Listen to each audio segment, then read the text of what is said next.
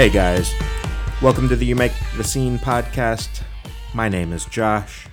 This is episode number 104. This week on the show, I've got kind of a unique week. I don't do this super often, but this week you're getting two episodes. On Wednesday, I dropped the normal weekly episode. Wednesdays are the normal release schedule. But I wanted to get this conversation out there as well. It's my conversation with Cavaliere from the Wonder Years, which obviously you can tell from the title. But it was important that I get this one out there because they're getting ready to go out on tour. The Record Process, which is Casey's podcast, is getting ready to start season 2. And yeah, we wanted to just get all the information out there as quick as possible. I was going to hold it, but I just felt like giving you guys kind of this double whammy week and really letting this get out there ahead of some of the things that he's working on was a good idea. So, yeah, Casey's awesome. Had a great time talking with him. I had a little bit of trouble figuring out where to put you guys into this conversation because although this was the first time Casey and I ever talked, at least in podcast format. I think we met at Warped Tour, a few years back, but obviously that's in the past. But no, we kind of started off this Zoom almost like friends, just catching up, talking about the weather, seeing how the last year's been for each other, things like that. Super cool.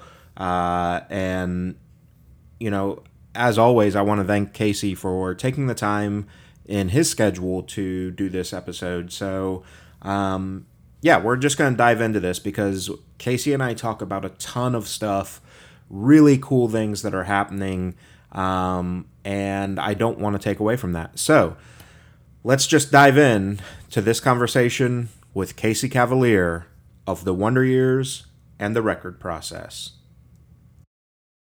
Yeah, it was definitely insane, and we can definitely talk about that later as well. And for now, though, let's dive in. Let's start with, because it's kind of the earliest thing that's getting ready to happen here. The anniversary tour kicks off here in just a couple days now.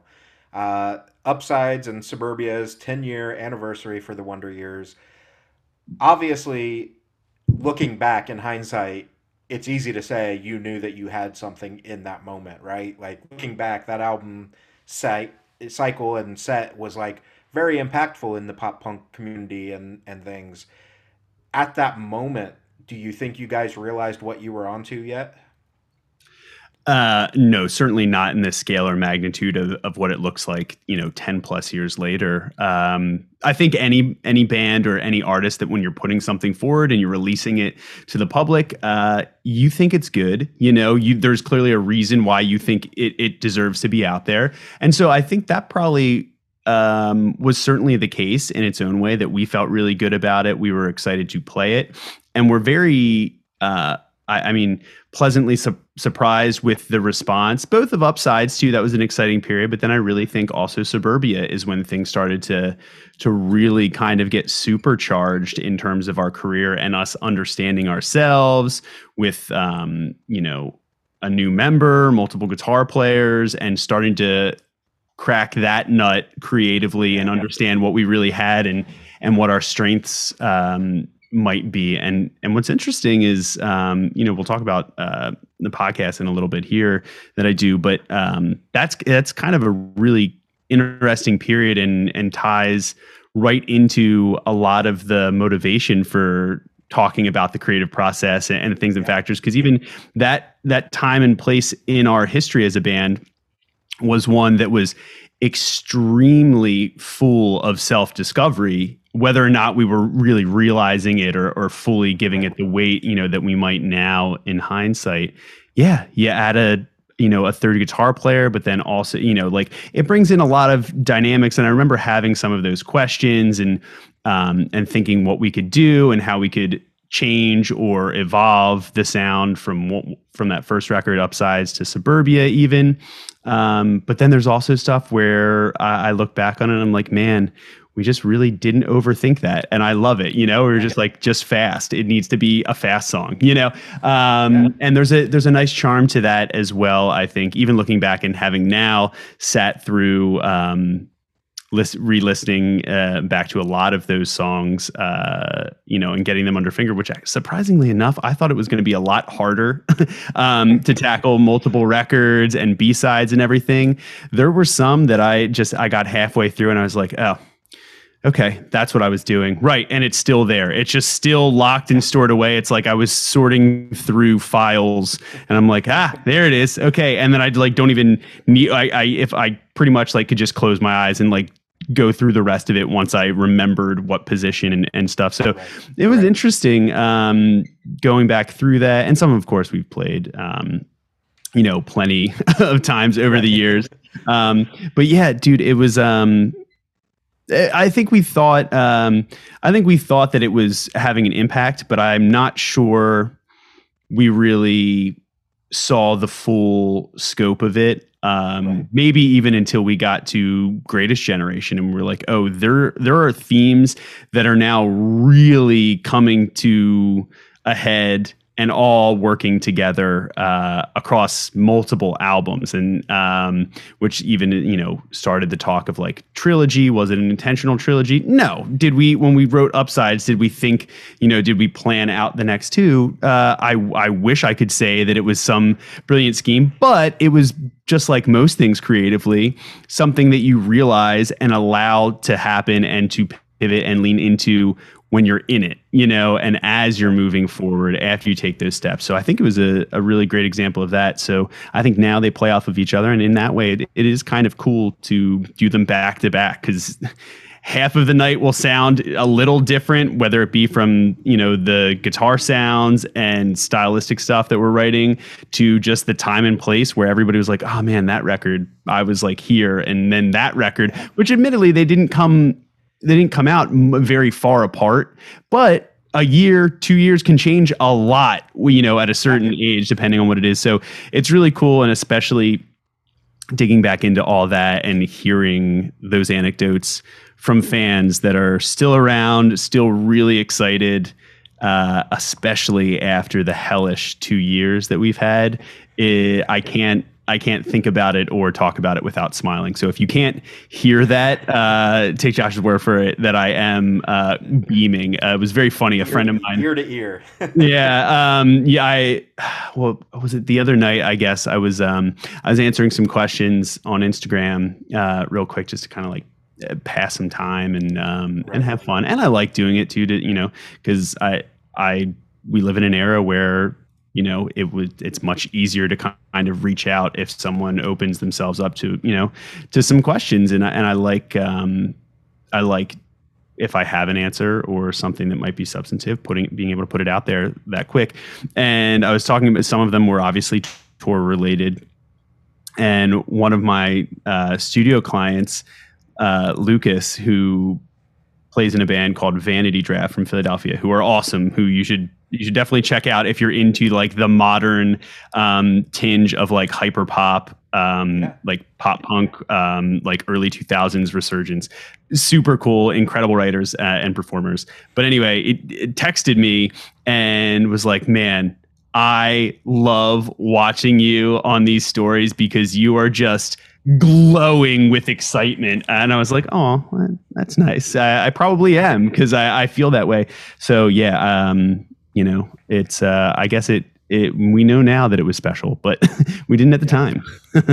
Yeah. And I mean, I think, again, to see it now versus, I mean, I remember when the albums came out and kind of the headspace I was in, and there were some deep connections to those songs, and hearing the passion that Dan was putting into the vocals and things like that at the time, and you could just see that you guys were, I think, revitalized might be a bad term, because I don't think you were on a downswing necessarily, but there was a new energy, it felt like, with that album, with Suburbia specifically, and it just, I think, took a lot of fans, or maybe casual listeners, and forced them to look at you guys and be like, oh, there's something here, and I need to hang around to see what it is. Yeah, and we've always been in a lot of ways a very album centric band, not because not because we're like the Beatles and just have hundreds of thousands of songs and we're just trying to get them all out, Right. but more because I think, and I talk with a lot of younger bands when we sit down to do like a project, if it's in the studio or something, we talk about the scope of whatever release or project or sessions that they want to do. And a lot of bands are like, okay, well, like we have the budget for one song, or like I think we want to do three. And we not only talk about, okay, that's great, one song better than none, 100%, but then what does three allow you to do in terms of showing depth to an audience and to a potential fan base that might come in and look at what you are offering and where your unique influences are kind of pulling to what subsect of whatever genre and world you're trying to live in. 5 songs. Well, now you can put like the ballad. Now you can put the obligatory acoustic track on. You know what I mean? Like Yeah. you can start to push in a lot of different directions. And then when you have a full LP, I think that allows you an exponential amount of not only creative freedom, but canvas across which to kind of cement a lot of these ideas in really rich detail, and also plant some Easter eggs, which we always grew up loving bands that did that, and songwriters that were that like powerful in how they approached the craft of telling a story. And the doing LPs and doing albums was really where we started to find our footing. Sure, there was an album that came out before Upsides, but it in its own way had that, but was in a lot of ways a different band. And I think that's also why with Upsides and then also Suburbia, we kind of had this shift of like, okay, things that mean something to us that are not just kind of slapstick, disposable, like cartoony rom-com type surface level stuff, and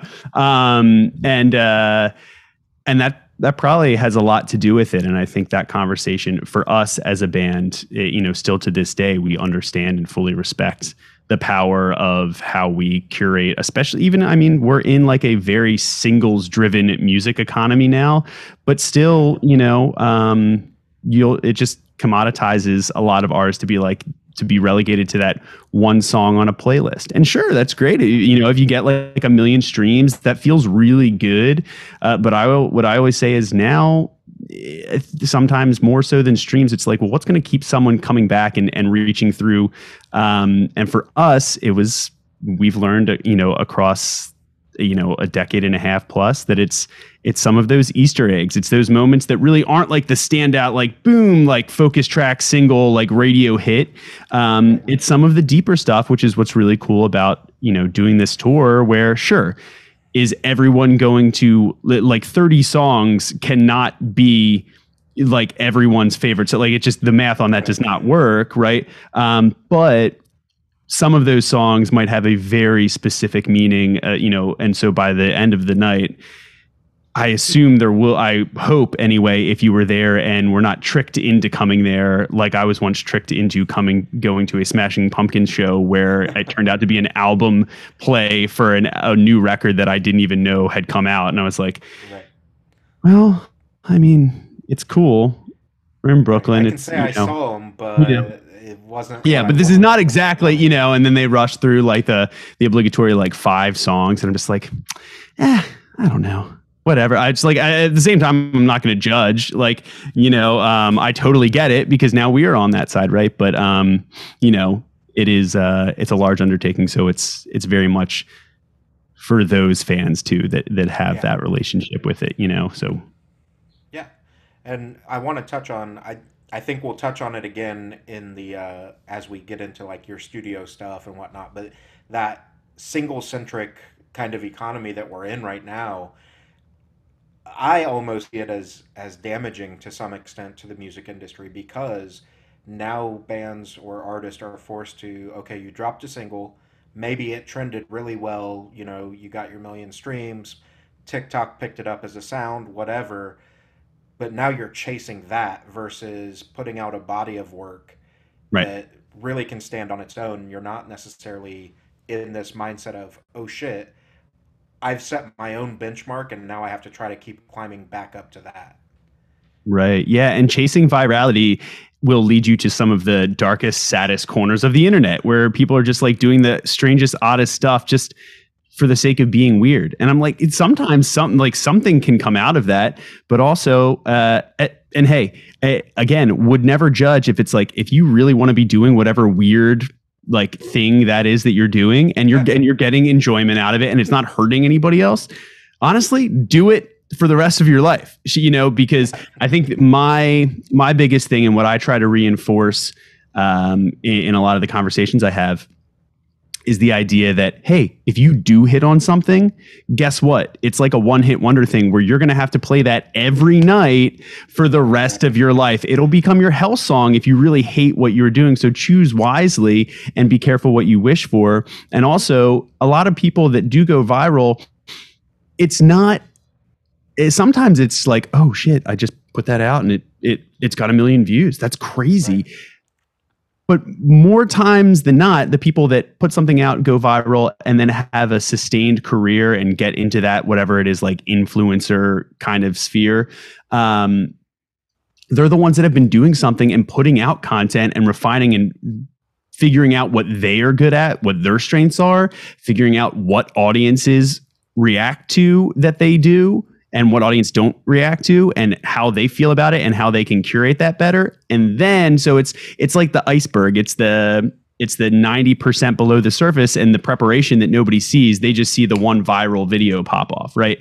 So, but the ones that are truly set up for success when that happens are the ones that were doing whatever they were doing and knew themselves when they got to that point, because then they'll actually understand, oh, it's not just the weirdness and randomness of that video, it's actually me and this aspect of my personality that puts it over the edge, and I can tap into that whenever I want, so I think that's a really important lesson too, and I by no means consider myself a social media guru, I'm very far from it, but I just look at even just like basic marketing values in terms of the way music is marketed and the way artists try to like position themselves and find people that they think will genuinely care about what they're doing and give them a good reason to care, and that's ultimately what people are a lot of times floundering to try to do with these platforms. And I think, remember, at the core, figure out who you are, what you want to do,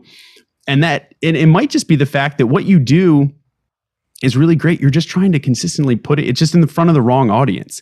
You know what I mean? Like, you're an incredible athlete. You just play the wrong sport. You know what I mean? So sometimes it might just be that simple, but you're only going to find that out by trial and error and being open to pivoting. And, sometimes more stoic wisdom, the obstacle becomes the way, hey, I'm not having success on this, or I literally can't do this because of some certain physical restriction. Well, this is what I can do. So here's my new lane. Oh, wow. That kind of seems serendipitous. So I don't know. There's a lot to wrap your head around it, and it's very easy to get overwhelmed, which is why we need breaks, right? Yeah, exactly. So let's touch on the tour again here real quick. So kicks off February 5th. This episode I was going to hold, but I think I'm going to drop this as a special episode so that we can get it out before tour starts. I'll probably drop it this coming Friday, as a matter of fact. But so kicking off February 5th, running all the way to March 25th, you guys have sold out shows. You have so many shows with low tickets. What's it like, because I remember the very first time I saw you guys was at a little spot in Indy called the ES Jungle, and it was in the basement of a fucking church.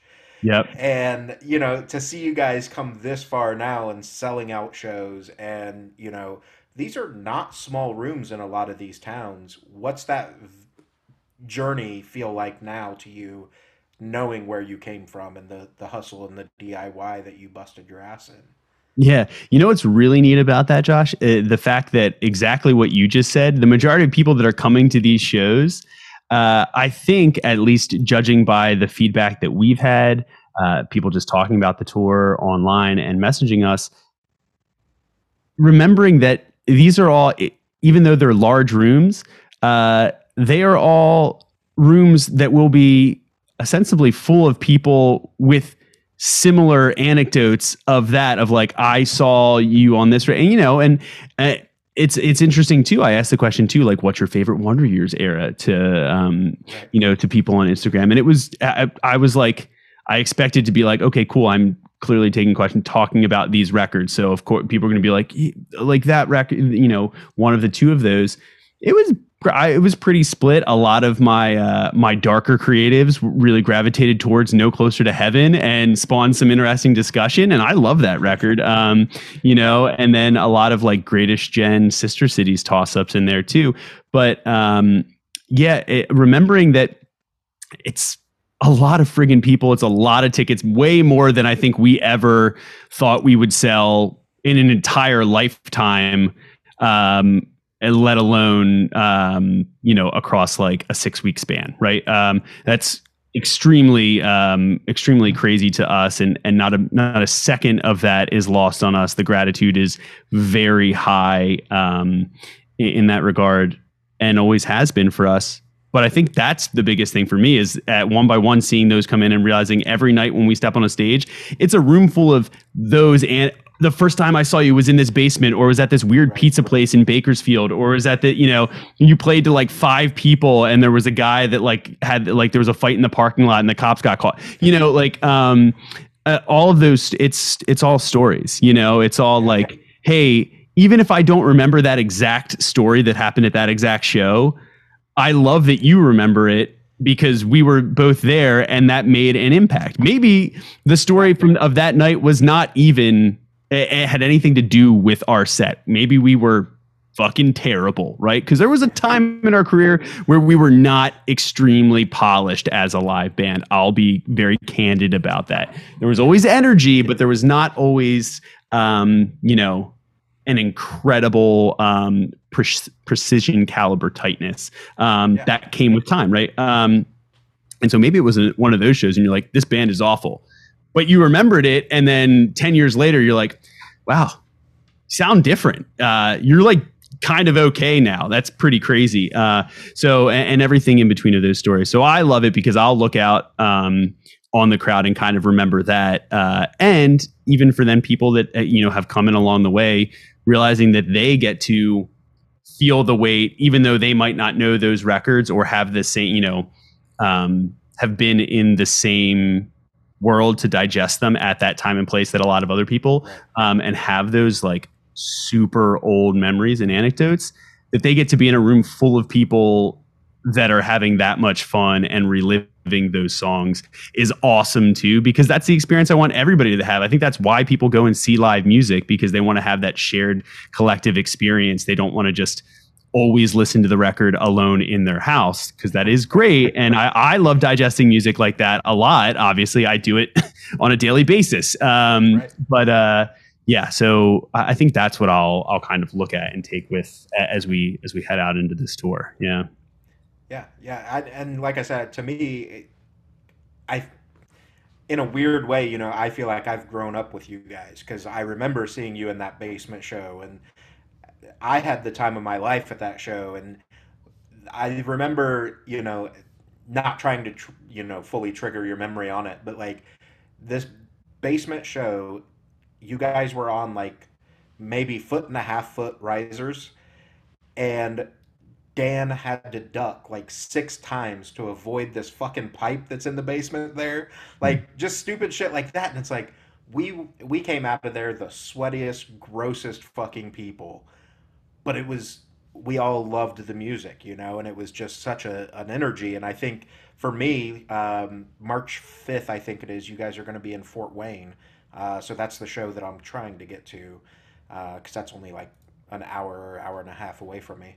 But I want that again, even if I'm covering the show. Like I want that feel where I want to just kind of what you just said. I want the people in that room to hopefully be the ones like me that remember those younger days and go, fuck yes, like it's all come so far. Right. And I think there's a nice little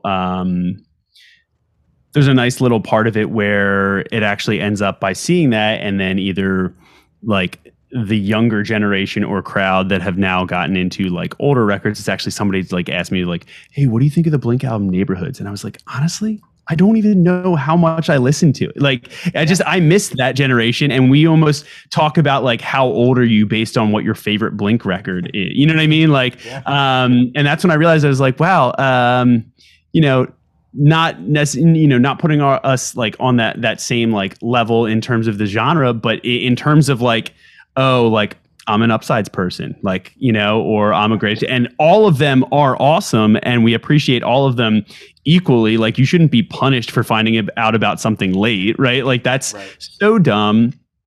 And, I'd like to think that we, aged out of that in like junior high and high school, but, ideally, yes. Ideally, yes, but maybe not always the case. So, I do love that. And I want that. And then it's that sense of community that gets passed down, because younger kids go to like their first punk show, whatever it is. And they're like, oh, I get it. Like, everyone like is having a great time. Everyone is super respectful. And that's also always been a very important thing to us, because we played a lot of shows very early on, either supporting younger, on the bill, where you don't always see the best come out in people in like a crowd environment like that. And that is one thing that we like to hopefully and ideally pride ourselves on, that everybody that shows up knows and takes a cue from anything that we've said over the years, to be like, hey, just know that like the person in front of you in line for the bathrooms, the person at the bar, the person next, on stage, is like, everybody wants to be there for the same reason. And they all are coming from very different places, physically, emotionally. So just be mindful of that. And if you can help make somebody else's night that much better by being that much less of a dick, how awesome would that be? Right.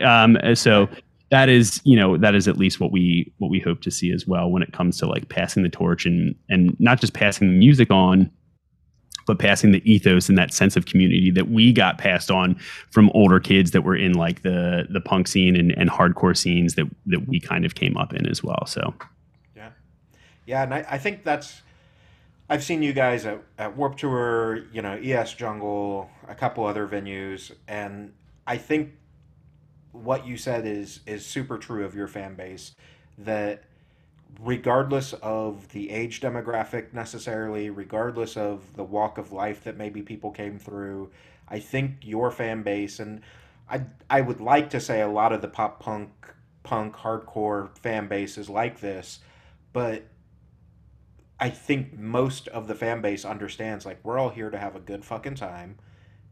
Me being shitty towards somebody else that loves the same thing that I love is accomplishing nothing.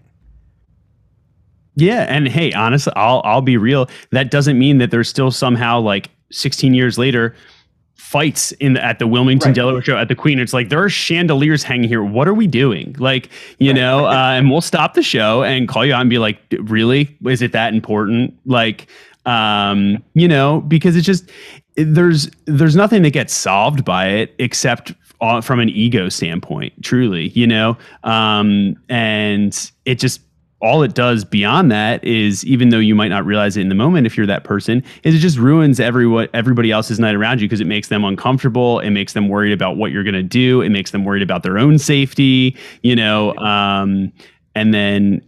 I don't want that. I want you, if you came there to watch a movie, it's like, now you're being the person that's like throwing popcorn behind someone at the movie theater and, talking loudly on their cell phone, whatever, you know what I mean? Like, whatever anecdote, it's like, it's pretty easy. Don't be that person. We'll be done in like an hour, well, a little bit longer on this tour. It can't exactly get 2 records plus in an hour.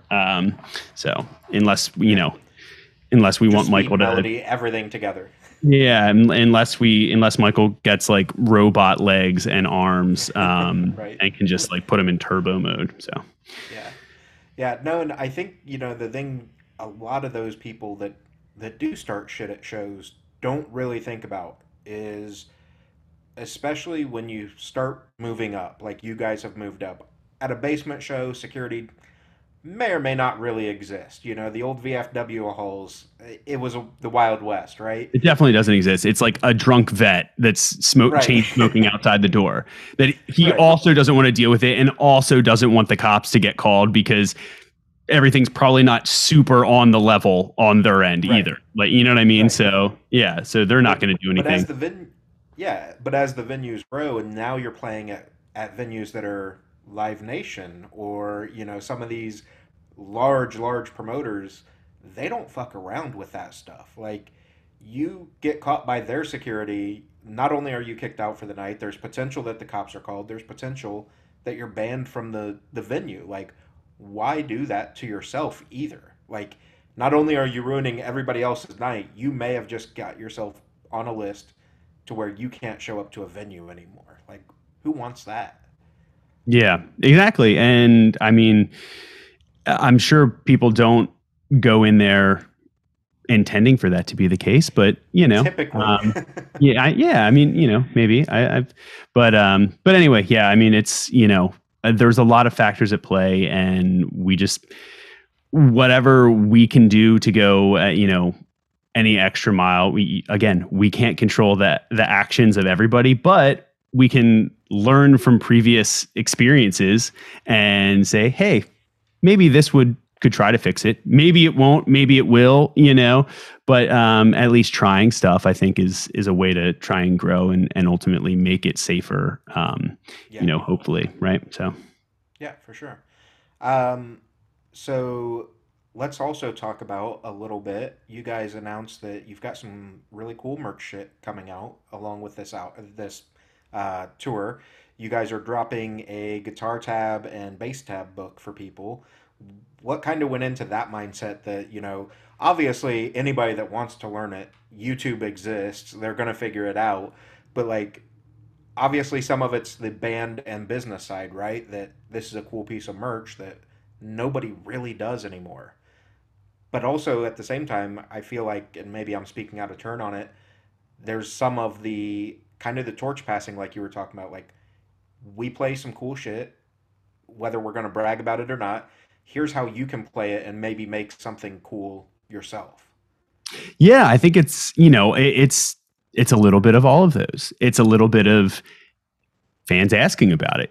Hey, would you ever be willing to do this? Because I'm learning some of these, but on some of the records, the mix makes it hard to decipher that third part or whatever that I'm trying to play. Like, or I think I almost know that riff, and then you see a lot of really, I'll say, inventive versions that come about on YouTube where I'm just like, I could have played that chord. I don't think I did on record, but I mean, maybe, So this was also a way to, again, I don't care. Like, if you're playing the wrong chord progression and singing, but loving it, great. It's a derivative work. You're loving life. Cool. Job done. Same job as whether or not, like, I don't need you. I don't need to insert myself to be like, you know what, for you to actually enjoy it, I need you to enjoy it completely perfectly. However, there are certain fans, that are musicians themselves and are trying to evolve. And I think one of the really cool ways of evolving, as we all know,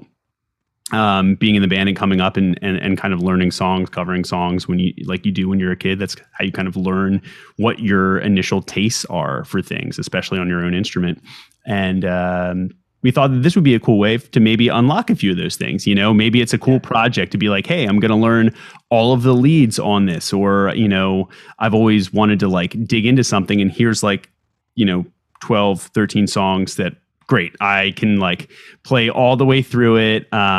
And then what a perfect opportunity too with this, and us going out and playing it start to front was also when we had this discussion. I was like, maybe this is the perfect time to do it because everybody will see it start to finish. We can have it, and it's that right time, place where if ever there was a time to dig in and be re-inspired by it, it might be these next 2 months. So yeah. And of course, we think it's cool. I grew up loving when I would go, God, I guess it was like Sam Goody or The Wall back then, you know what I mean? Back when like record stores or CD stores were a thing,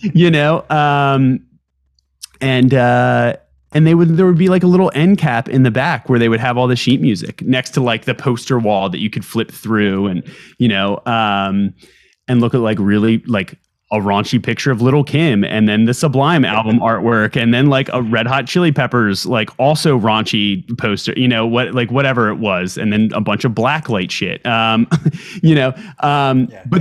I always loved looking through like and seeing what albums if I knew.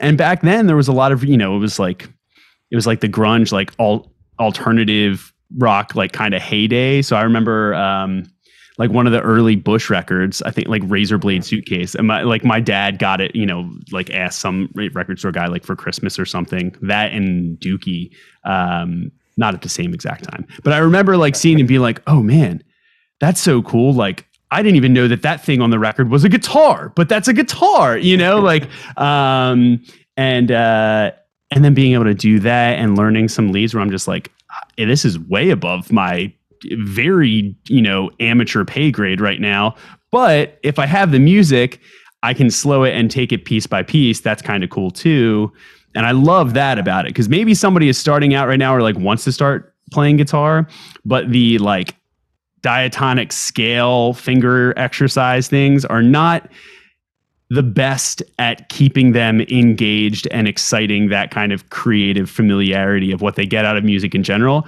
And that's, I think, where it goes a long way too, to be like, hey, if this gives you a project that you can work in, maybe you'll be a little bit more excited to be like, I already know this song really well, so I'll know when I'm getting it, as opposed to, playing like some sort of like Twinkle Twinkle Little Star standard and being like, I guess this is right, but it's not really fun, and then you can play along with the record, So this was cool. It was something we talked about for a while, but yes, finally happy. And actually I just, I think we like just posted officially that we'll drop it on, in like 2 days from now. So very excited about it. Yeah.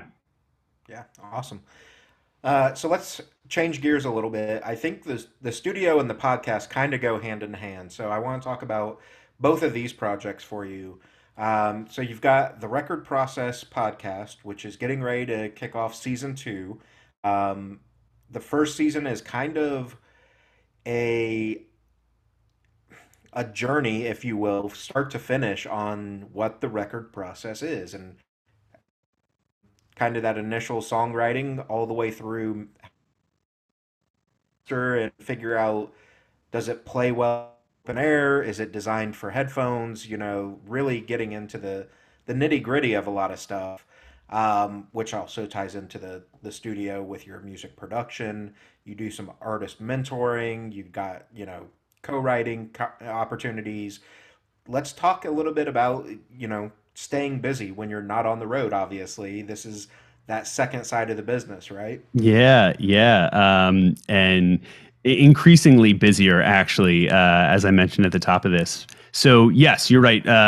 We'll start with the podcast. The season 1 ended up being about 20 episodes, and where we kind of outlined, the journey in almost like a how-to kind of way, but at the same time, we wanted it to be something that conjured up some cool conversations for us of like anecdotal evidence from, some kind of signature legends and, artists and stories that we've heard and passed around among producers, engineers, and artists.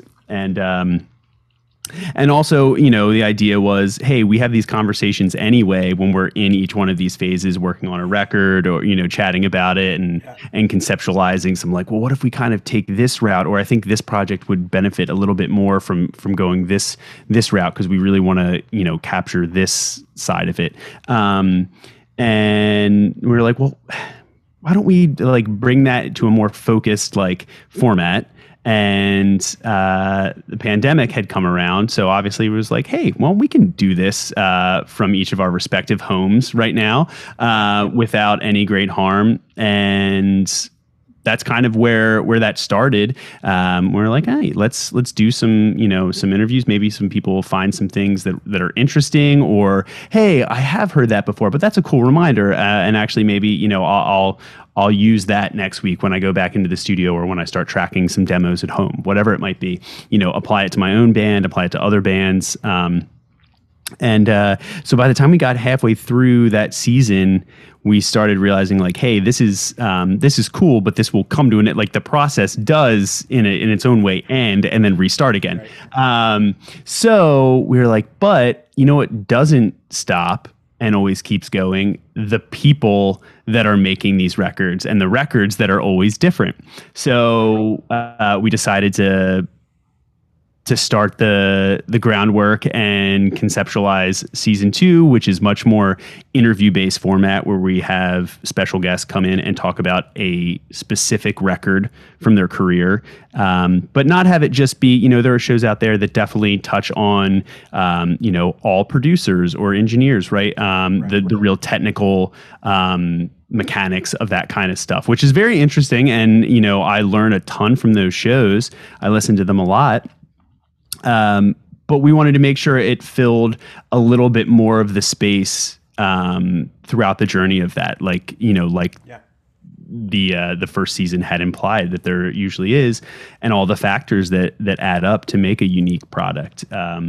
And that was that's what kind of led us to the incredible cast of special guests and albums that we have on deck now. And starting February 8th, so next Tuesday, depending on when this comes out, but February 8th, the first episode where I sat down with Derek and Brooks from Mayday Parade, and we talked about their self-titled album, which is also in a similar age land milestone boat, and turned 10, 2 years ago at this point.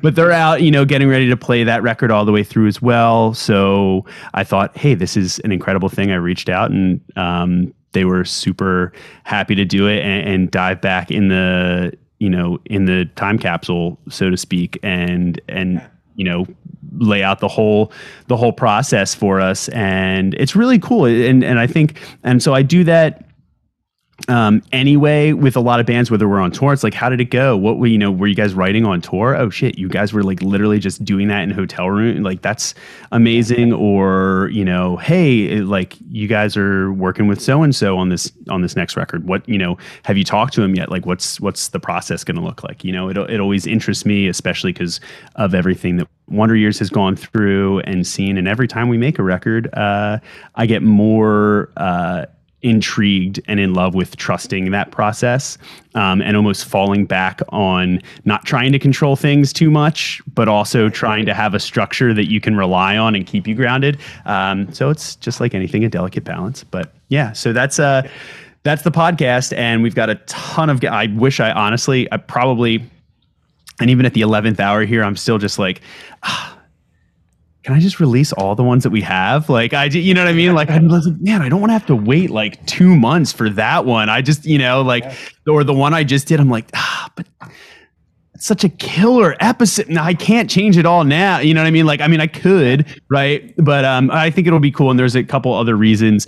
We have some really cool partners that are like, that we work with, whether it be on the studio side or Wonder Years side, that have offered to give away some cool stuff as well that ties right in with the creative process. So for that reason, I'm kind of like, okay, I shouldn't just dump all of it out there right at once. I should maybe pace myself, which is also a solid lesson. Yeah. And it's something I learned doing this podcast and kind of the other show as well. But like, you saw my post on Instagram about what this week looks like for me. I've got 5 interviews in 7 days, and like every time it's going to be like, well, that pushes out that a week, and this one's going to be that week. But every time I get the big bulk, I'm like, nope, I'm just going to do it. I'm going to release 5 days a week that week, and then I pull back because I'm like, but then what am I going to do? Like, where does my content go? And I think that ties into kind of the recording process, as far as what we were talking about earlier with singles versus albums or EPs. Like, if you can stagger your stuff, you can create this body of work versus dumping all the content you have. If all the content you have is just a single, maybe it's not the right time to dump it yet, you know? Like, kind of build on it. And, like, for musicians for mental health, I ran into that where I recorded the first, like, 4 or 5 episodes within just a couple days. And I'm like, but damn it, I really want this one to go live. And, you know, this was a cool conversation. And I think, no, I have to stick to a schedule.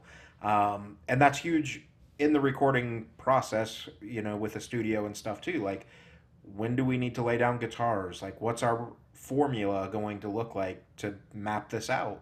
Because if you don't stick to that stuff, you end up with a million different pieces, and I'm sure you can speak to this. You're gonna have a million different streams and go stems and go, what the fuck are we doing? Like, what does this go to? Where do I need to place this? Yeah, it's a tricky game. And I think even more so, a lot of younger, relatively unknown artists want to think that they're Drake or Beyonce. And they're like, no, it's going to be cool. I'm going to just drop this like Wednesday night at like 1 a.m. and it's going to light up the internet. I hope it does for you. But especially if it's good, chances are very slim that it will, though, and which is the other end of things that gets very tricky is, you know, planning and preparation thing, which is why season 1 we ended with not just okay, cool, mastered, the songs are there, great. No, releasing it is also a really important point of giving it to your audience, that transaction, that like that communal, you know, experience that we talked about. And how you do that, how you curate that is the last piece of control that you have as an artist, giving your art to the world. Because once it's out, it's no longer really yours, you know, to explain. People are going to make sense of it how they want. You know, you've done all the curating you can, right? So that's your last piece of curation in terms of, well, first I want you to kind of hear this to warm you up and get you thinking about this.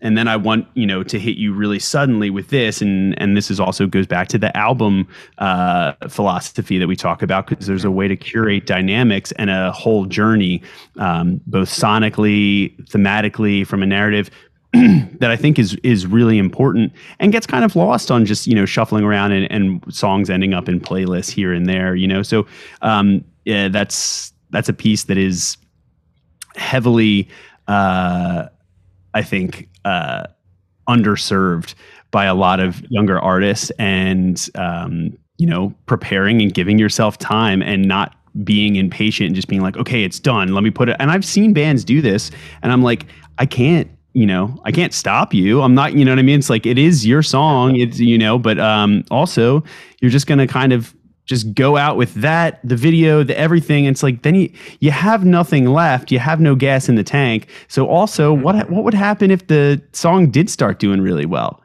You'd have nothing behind it ready to go, you know, which is like kind of like label and you know, kind of industry like success point. Like number 1 is just like, don't think about just the album release. Think about the 6 months after it and assume that like, if it goes well, here's what we do.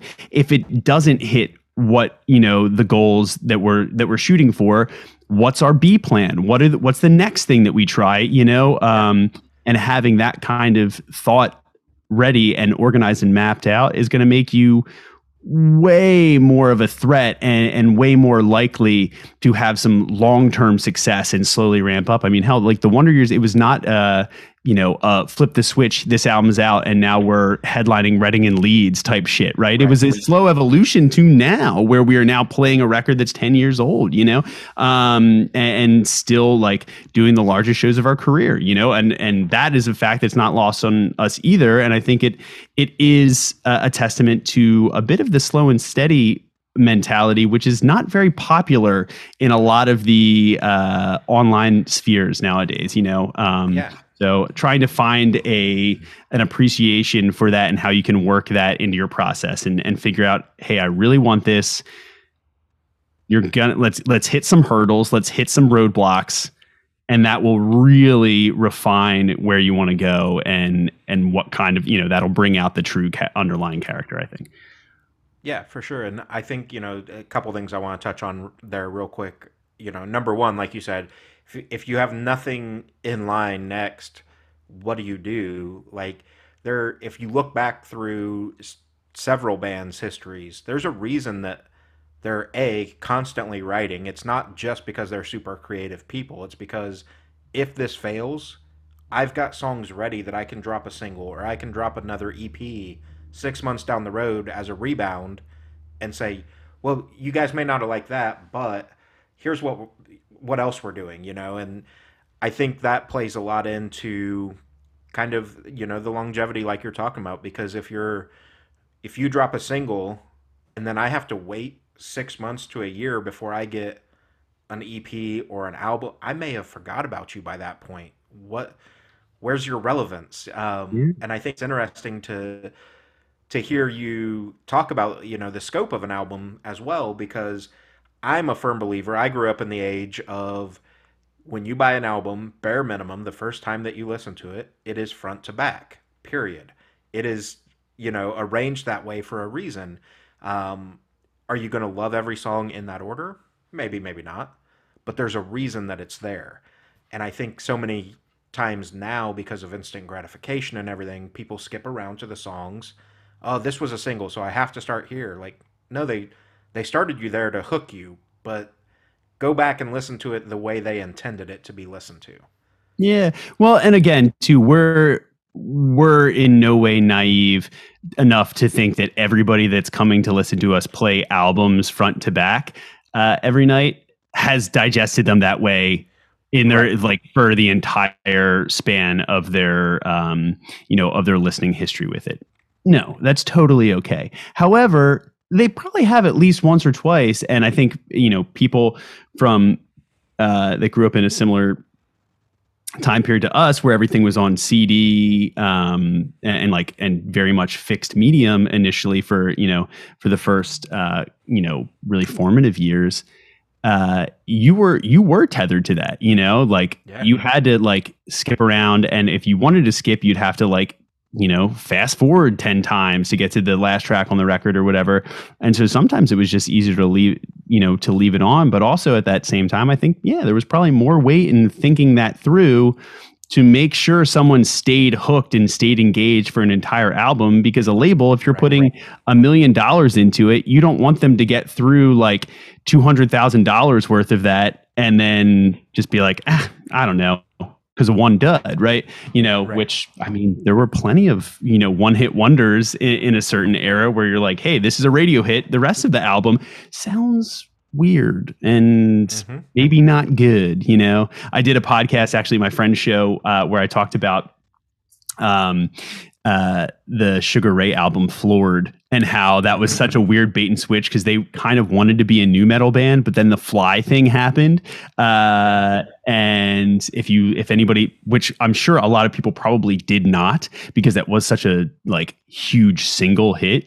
But I bought the record, and the rest of it doesn't sound like Fly, to say the least. If you're curious, like go listen to a few of the other tracks, like the intro on that record, if you've never, and you'll be like, oh, weird. Yeah, because they wanted to be touring with like Korn and Limp Bizkit, which is something that if you look at Mark McGrath now, you're like, yeah, I feel like I don't see that. Well, he saw that and they almost broke up because of it back then. Actually, very funny. So yeah, then you get that if you don't have a great album. Yeah. Yeah. And I remember, growing up, had the cassette adapter in my car so that I could play my Discman in the passenger seat, like we'll date myself some, but I remember there were definitely CDs that I had bought that like you had to memorize the track listing if you didn't love it, because okay, I put this CD in, I need to skip to track 4, Yeah. then I want to go to track 9, and then I want to jump back to 2. Like it was all over the place back then. Whereas now, with Spotify, Apple, all that, just build your playlist the way you want it and you're Right. set. Right. I think a lot of that comes into the instant gratification too, which I'm sure you can talk about from your artist mentoring standpoint to some degree, where everybody wants that reward right now. And I don't think they understand, you guys hustled for for years before that reward started to come through. And I think now people look at the internet and social media and go, well, I posted it. Why don't I have a million streams? Or why didn't this photo get, 10,000 likes or whatever? And I think with that, you have to kind of take that back seat to yourself and say, cool, that didn't take off. Was it a timing? You actually, I was listening to, I think it's the last episode before the trailer of your podcast where you talk about like knowing your market. Where am I going to get the right exposure? How am I going to do this in a fashion that is going to get the traction that I want? Because if you just see what sticks the first, but if you don't learn from what stuck, what are you going to do next? Right. And I think that's kind of like the great separator between what noise will kind of rise to the surface and, what will stay relegated to kind of get lost in the mix. I think you hit it head on, and there's not a whole lot else to be said in that other than kind of coaching the mindset up of steering into those mistakes, steering into those failures, so to speak, and then learning from them. Because that's really the only way you stretch and grow is when things don't go the way you planned, right? You have a plan. You 9 times out of 10 don't exactly land 100% on the mark of where you were aiming for or how you drew it up, or it just doesn't look like you thought it would when you get there. And then you learn from that, and then you make your next move. But if you pass by, if you pass go and don't collect that $200 worth of insight and info, then you're really selling yourself short and doing yourself a disservice. And everybody else that is learning from like the floundering, they're going to come out a year, 2 years from now, 3 years from now, way more confident and be like, well, I totally fucked this up. So I never did that again because I knew that was not helpful or not useful. Or, yeah, I was really confused because I wasn't getting this. So I went and asked somebody that was having really solid results, and they kind of clued me in that actually maybe try this or this. And then I tried that second or third option, and that's what actually started, moving the needle. And it's about that discovery. And so you kind of have to go about things not only with like a growth mindset, but with a curiosity about you from the artistry and from a wonder of like, hey, I wonder what people are going to like this. I wonder how people are going to, respond to it. Not, I hope, or whatever. Because then you start setting yourself up for, you start managing expectations, but in a healthy, creative way. So you're not let down, but you're more encouraged than ever when you learn something about the process. Because right now, especially if you're an independent artist, there's a lot to learn, So that's why I say get out there and learn. When people ask, what advice do you have? I say, go write bad songs. Write a ton of them. If you're like, hey, I'm starting a band, it's like, why? Because you learn so much shit about yourself with every bad verse, chorus, every bridge that makes no sense, you know what I mean? Like every intro that's 3 minutes too long, every outro that goes on for like 13 minutes. You're not in a Gata Davida. You don't have to do that, Maybe it's cool, but maybe save it for LP7 where you really get into that like space jazz exploration phase, because then you'll have the fans that are on board and there for the journey, But also that said, go do whatever you want. In no way shaming any genre here. Right. I'm all for anything weird, wild, or avant-garde. But that is to say, like, you put it out, you learn from it, and then go and then repeat. And each time you're going to get stronger. You're going to hit the gym, get those songwriting reps, get those demoing reps, get those band live performance reps, right? And it's not all going to be pretty. I enter Exhibit A of the beginning of our career and all the bands that we were in before it, And I'm sure that almost anybody else that you would have on the show or is out there touring or about to be touring right now will say the same thing. They did not show up at 11 and were just like rock star number one, it took a few weird, awkward recitals, marching band competitions and such, if you're me. But, so I think it's solid advice to go find the mistakes, dude. Don't be afraid of it. The second you're not afraid of it, then you're really dangerous, Yeah, because I'm going to fuck up the quote, so I'll just paraphrase. There's a quote out there about how basically when you have no fear, there's nothing that can stop you. And this is a prime example. Dip your toes in TikTok, Instagram Reels, Spotify. Figure out like, okay, a stream works for this, but on TikTok, if I do it this way, whether do an Instagram live where you're writing the song or kind of setting up that design and see what takes off, you're going to find there's an audience out there. And when you hook that audience, everything's golden from then on. Maybe not in the commercial success standpoint, but once you learn, like, this is my approach, now you have those tools to start doing everything you want to do. Right. It's all about feedback. And you're going to get a whole lot less feedback if you never put any of these things out into the world or put yourself out there. That's with a lot of the mentoring and kind of the artist coaching stuff that I've ended up doing. It's a lot about that. It's like, hey, where can you kind of put yourself out there to explore these things? Or if you have these questions, let's go find calculated ways for you to test the waters to answer those questions, because there is no universal answer. So if you're coming and someone is trying to sell you like a bag of hot air that says, I have every answer to everything that works every time, then turn and fucking run, and that's why it's also weird that I would have never 10, 15 years ago expected myself to be in this position doing this. But that's how I've actually realized to be like, oh, I can show up every day and feel completely honest and genuine about it. Because if I don't know, I'll be like, hey, truthfully, I don't know, but I have some thoughts on how we could find out, and here's maybe I could help you lay out a structure and way, and we can do it together and make sure that we get that feedback and then analyze the results together, so that's kind of how I try to treat that. And I think it's really true. Yeah. That's everything I've got for this episode. I do think that we need to have you on the other show at some point, so we'll figure that out. We'll do it when you're off tour and everything. But I want to give you the opportunity, obviously, to plug everything, because you are wearing so many hats. Obviously, the Wonder Years is still a prime priority for you. It's certainly the most fashionable of top hats right now. Yes. Right. So let's, tell people what to expect over the next couple months, especially with the Wonder Years, with the tour and everything, where they can find you, where they can find the band. Season 2 of the record process. So make sure that if you're still in here listening to us, go follow that, because even if you don't write music, I think it's interesting to hear you guys talk process, and then now getting into interviews about some of these potentially iconic albums is going to be huge.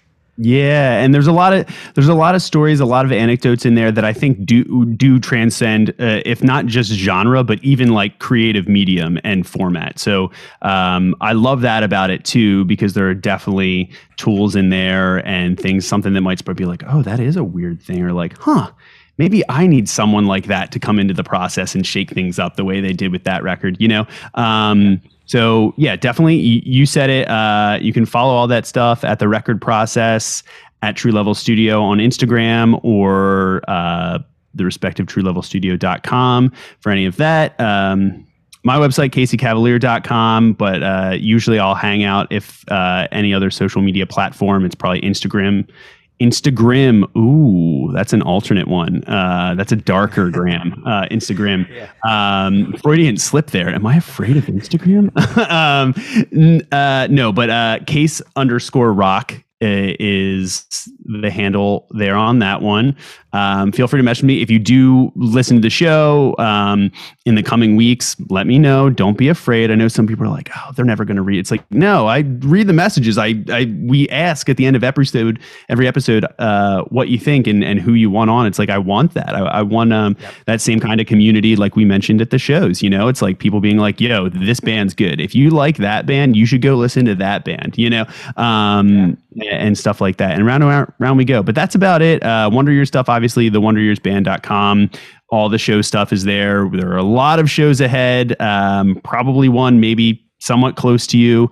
But if you're listening to this now and the tours or the show is later in the tour, or even if it's very soon, I would probably grab tickets in advance. Just I know people always say that, but I've already seen enough like crying face emojis about how the shows are sold out, and it breaks my heart every time. I'm just like, I can't make more tickets. I wish I could. So consider this like one last like pleading, wish to be like, hey, I want you there. I want you to smile with us. I want you to scream when you have a lyric that you want to scream. I want you to, cry and or do whatever else you want to do at any of those other points throughout those records. So come do it with us. And that's about it for me. I mean, the rest of the year looks crazy. The podcast is going to go for at least a while. Season 2 is kind of open-ended at the moment because I keep having so many good interviews and opportunities come in, which is a good problem to have. And then the studio I'm doing so much remotely these days actually too, because of the pandemic, and kind of flipped into that like virtual coaching stuff. And now I'm doing a lot of like remote production with some artists from all over, whether it be like someone out in like Budapest or in the UK or like West Coast, or even now, because I moved down to Atlanta, I'm doing some remote stuff with a bunch of bands in Philly, so and I still the studio in Jersey, just outside of Philly, is still there, and I still do sessions out of there. So, you can reach out if you're ever curious about any of the stuff that we have going on in that regard. But yeah, that about does it, man. So and look out, follow some of that stuff, because I'm most excited about, I mentioned that band Vanity Draft, but there are a few others that are going to have tracks start rolling out very soon that I'm really proud of and had so much fun putting together. So hold tight. That's right around the corner as well. Oh, and Wonder Years. A whole nother record. Sorry. Right. That little old chestnut. Yeah, nothing major.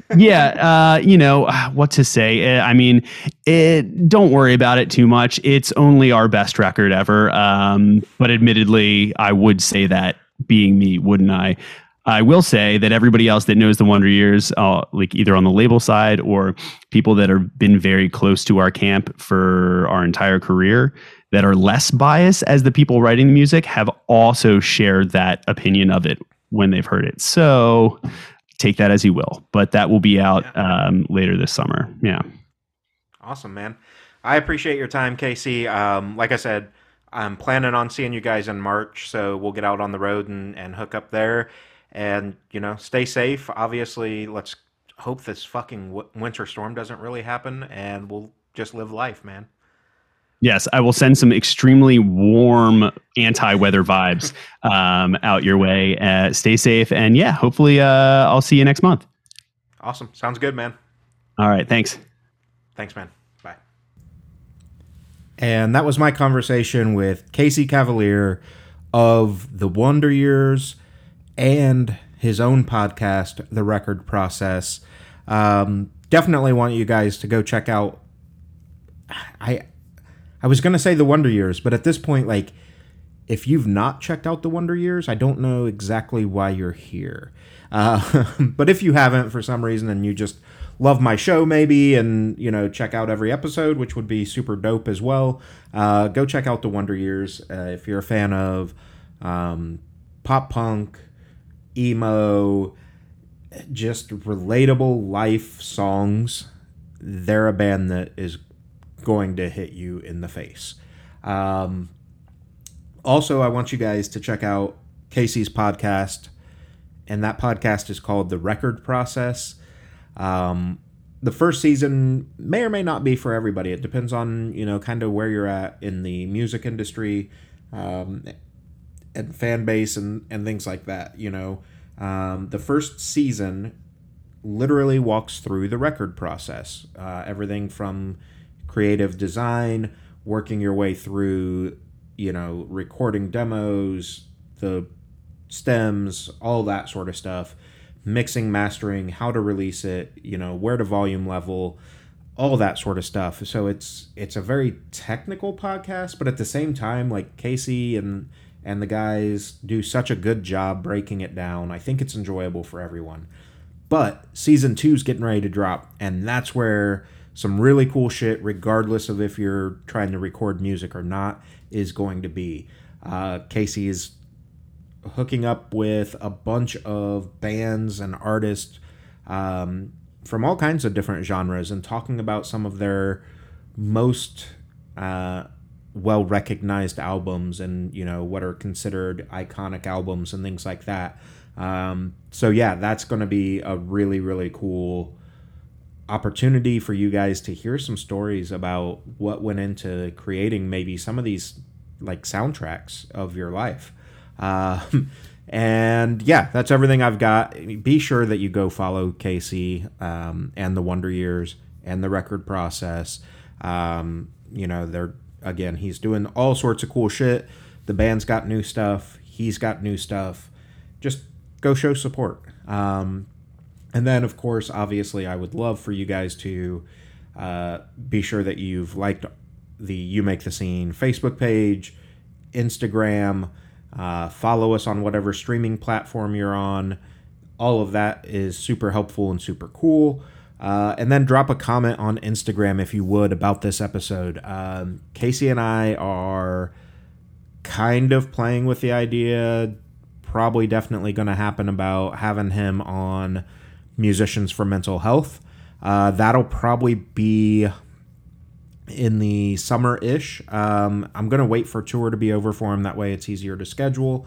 But it may be a season 2 thing. I don't know yet. We'll see what happens. But, go leave comments. Let me know. Here's a great thing. Let me know what your favorite song off of either or both the Upsides and Suburbia, I've Given You All, and Now I'm Nothing. I would love to hear, what songs on there you just really relate to and that mean a lot to you. And then lastly, I'm going to put it out there because live music seems to be ramping back up, and I'm excited for that. More tours are happening. Protect your fucking ears. You're not too young. You're not too cool. And ear damage does not give a fuck about either of those things. Eargasm earplugs, they do not pay to sponsor my podcast. I am a ear ambassador, basically, is what they call it. A brand ambassador, if you will. So not going to lie to you, I do get a little kickback off of that when you go to their site and use my code. However, you also get a discount. So head over to Eargasm Earplugs, use the promo code YMTS.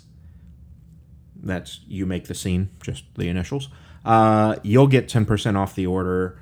You can protect your hearing, not lose the quality of sound, and be able to have conversations in the car after a concert without having to scream, which is a cool thing. And if you've never experienced that, it's time. So that's everything, guys. As always, remember, take care of yourselves, take care of each other, and you make the scene.